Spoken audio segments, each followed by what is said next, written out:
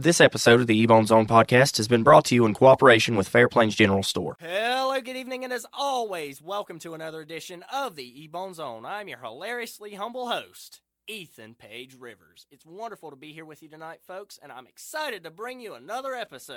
If you know me, you'll know I love chicken. With that being said, though, I honestly didn't expect two restaurants to go out of their way to compete for my attention. Ethan, don't be silly. You know that those two restaurants aren't actually doing this just for you, right? You know what? A guy can dream. Just let me have my dreams, okay? Anyway, Popeyes and Chick-fil-A are having a little spat right now because of, yep, you guessed it, Twitter. This whole thing started when Popeyes gained more followers, so at this point it's basically a modern-day space race, except, you know, it's not the title of first one to the moon they're trying to claim. It's the crown of best chicken joint that's on the line this time, buddy. How did this thing exactly happen? What's going on here? So Popeyes just recently unveiled their first attempt at a chicken sandwich, and really, this took them a long time to do. They Or a chicken restaurant, after all. And Popeye's new chicken sandwich is strikingly similar to Chick-fil-A's. So what Chick-fil-A did was they took it upon themselves to go on their official Twitter, their official business Twitter, and tweet bun plus chicken plus pickles equals all the love for the original.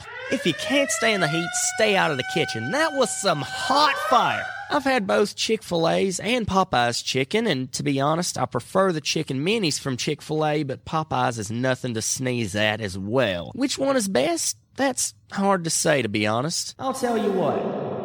I'll post a poll on Facebook in a few days to settle this thing once and for all, and I'm going to read the results in the next episode, so if you want your voice heard, get voting. If you don't know how to vote, well, it's relatively simple. If you have Facebook, just get there whatever way you can and search E-Bone Zone and follow the page. From then on, voting is relatively simple. Just pick the option that you think is best, and I'll tell you this, it'd be a good thing to set a reminder on your phone or whatever you got, because voting goes live this Monday, September 16th at 5 p.m., and it stays open all week.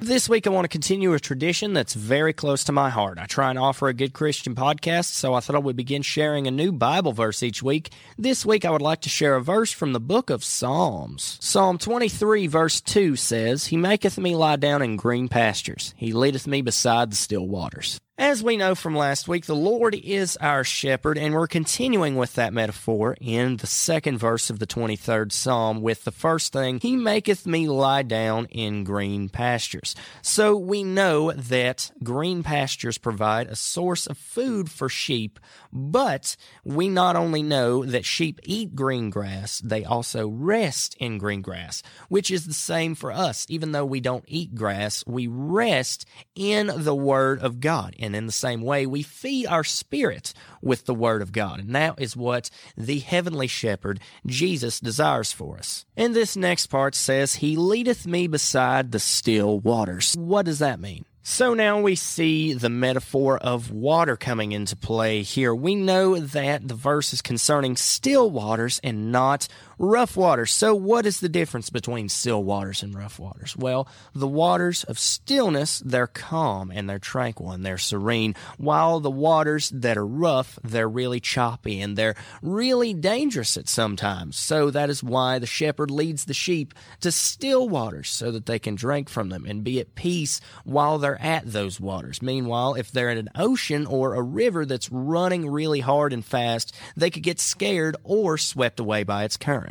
And it's the same way with God. He leads us beside the still waters. He leads us towards the paths that He knows are safe for us and are tranquil for us and will nurture our Christian life, because those other waters of this life, those rough ones, those oceans that are too deep for us to swim alone, even though we experience those, He is still with us. Even though we might be going through a season of those rough waters, even though it might even be His will that we go through those rough waters to come back stronger in the faith and stronger in our Christian life, we just need to walk by faith and not by sight. We need to know that He is always there. After all, He will never leave us nor forsake us. He leaves the 99 to find the one, as a shepherd does for his sheep, and if that one is you, just call on Him. He's always there. Like I said in last week's episode, the throne room of God is always open, and as long as you're breathing, it's not too late. We've talked about the lottery in a few episodes, and 2 weeks ago, if you'll remember, we talked about a woman in Washington state getting bitten by an octopus. So I figured, what happens if those two scenarios collided? And that's exactly what we're dealing with here. Although, to be fair, the woman didn't get bitten by anything this time. She actually won the lottery. And in fact, it gets even better. The win came 30 years to the day after her wedding. And that, to me, is pretty awesome. You know, like a double whammy of awesome. But anyway, who were these people? That I can't really tell you, but she said that her and her husband were planning on going out of town for their anniversary. After this win, in which she hauled in $190,000, I'd say you could go a lot farther than just out of town. Let me break this down for you here. She's starting off with $190,000 here, and let's just call a spade a spade. That's some pretty big money. She could get a flight to Hawaii round trip for $2,235 per person, which means you've got $187,765 left over. And it gets even better. You could get an in-ground pool if she's the type of person for home renovations, costing $5,095, which means you'd still have $182,670 left over. And to make it better, she could even book another flight to Paris, France, if she still got that vacation itch, for $3,579 round trip and still have $179,091 left. Before I move on, I realize hearing all this has got some of you thinking, Oh, here he goes again. Ethan, be realistic. Nobody's gonna do all that. It'll just go into a college fund for the kids they have. What makes you think such crazy things?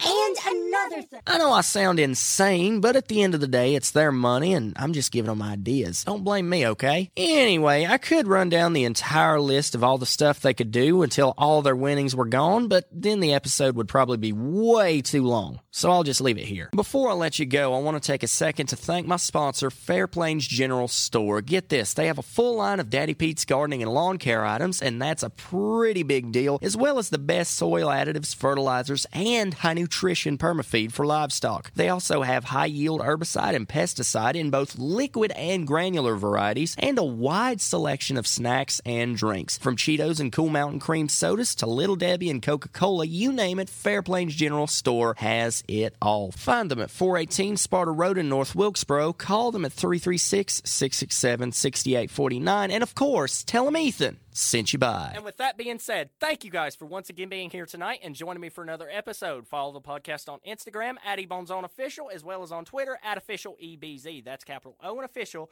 capital EBZ, in case you were wondering. And until next time, God bless us and save us. I appreciate each and every one of you, and I'll see you soon.